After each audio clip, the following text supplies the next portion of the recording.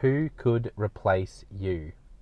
By the end of this podcast, you're going to have a plan for how to replace yourself. I'm Jono White, founder and principal consultant of Clarity. We work with leaders around the world. Wherever you are watching this or listening, then make sure you subscribe, follow, like, share. That really helps us to get the word out to help more leaders become the best they can be. Welcome to the Leadership Question of the Day podcast. And as I said, the question for today is who could replace you? When I talk to leaders about the challenges in their world, one of the top 3 things that comes out from older leaders, it's a self-reflection. For younger leaders, they're looking up and seeing the people leading them, and they're asking this question about succession planning. How are the people that are leading you, or if you're the older leader, how are you going to successfully do succession planning? Rather than potentially one day hitting a ceiling and realizing you've got no one ready to pass the baton. But there's a deeper level to this as well, and this is why I'm asking you this question, who could replace you? Great leaders are constantly replacing themselves. Let me say that again. Great leaders are constantly replacing themselves. Insecure leaders feel threatened about replacing themselves because they ask the question, well, what would I do if someone replaced me? But great leaders that I've seen, they're confident enough in the vision, in the mission, in their calling. They're confident enough in their identity that they go, you know what, I know that if I can replace myself, it's such an investment in the people around me and the people I'm leading that it will create more opportunities. And that, I really believe in that. I really believe that if you can replace yourself, everyone wins, and it helps your organization grow, helps your department grow. And if you're worried about that, then I would be asking, is this an area that is maybe an area of insecurity for you? And if there is some insecurity there, then how can you address that? But let's come back to the main question, who could replace you? The starting point to this is to look around you. Look around you in your organization. If you're the point person, you're the leader, then look around your leadership team.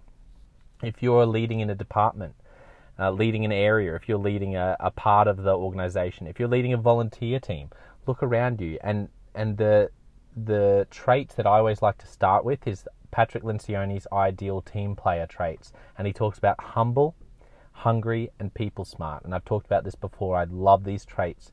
So who is there around you who's humble? Who is there around you who's really, not that they think less of themselves, but they think of themselves less? That idea from C.S. Lewis around humility. Who's hungry? Who's that person that, whatever you give them, they're always going above and beyond. It's inbuilt. Who is people smart? That person that rarely accidentally offends a bunch of people.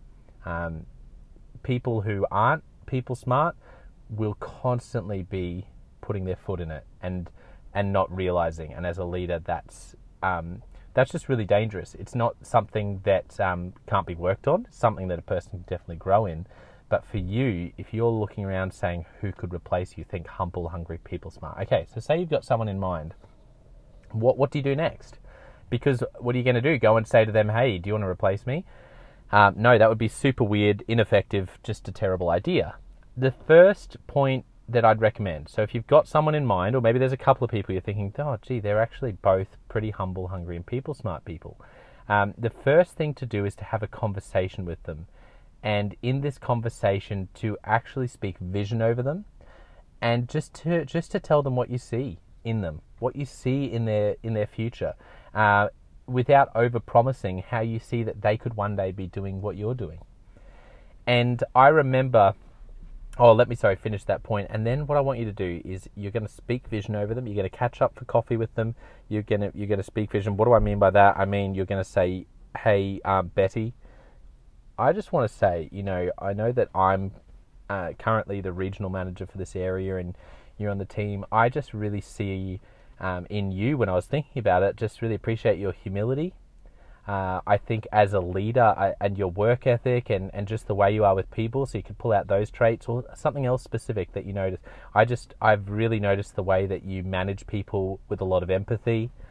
And you say, I just want to say, I think, down the track, I can definitely see you doing the sort of role that I'm doing. I see that in you and more.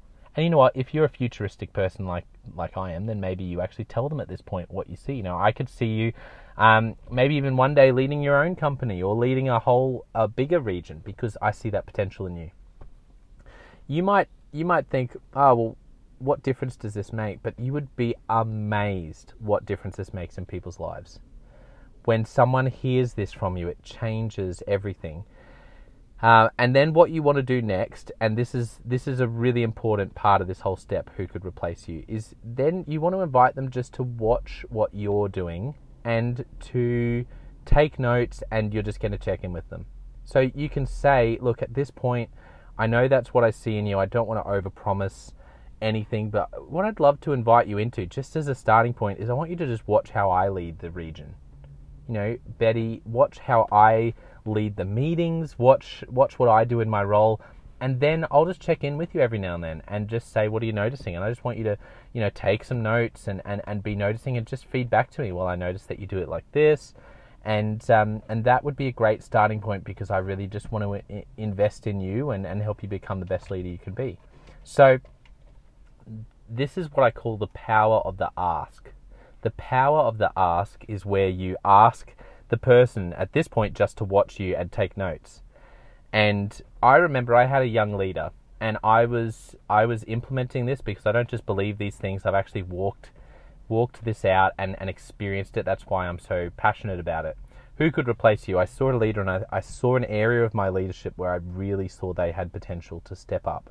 So I pulled them aside and I said, you know what, I just want to say, I see over you, you know, one day doing what I'm doing. I see that you have this passion, and I can see this skill set and that humility, and I just want to encourage you. I can definitely see you long term doing this, and maybe even you know, bigger things in terms of leading on this sort of stage, or leading in this sort of sense. I see that over your life, and I said to them, I just want to invite you at this point. You know, I don't want to get ahead of ourselves. I wanted to encourage you in that, but right now what I'd love you to do is, just in this part of my leadership, I just want you to watch how I lead, and I want you to just tell me what you notice. And they said they were like tears in the eyes from this young leader, which is why I believe so passionately in this. It obviously meant a lot to him to hear these words.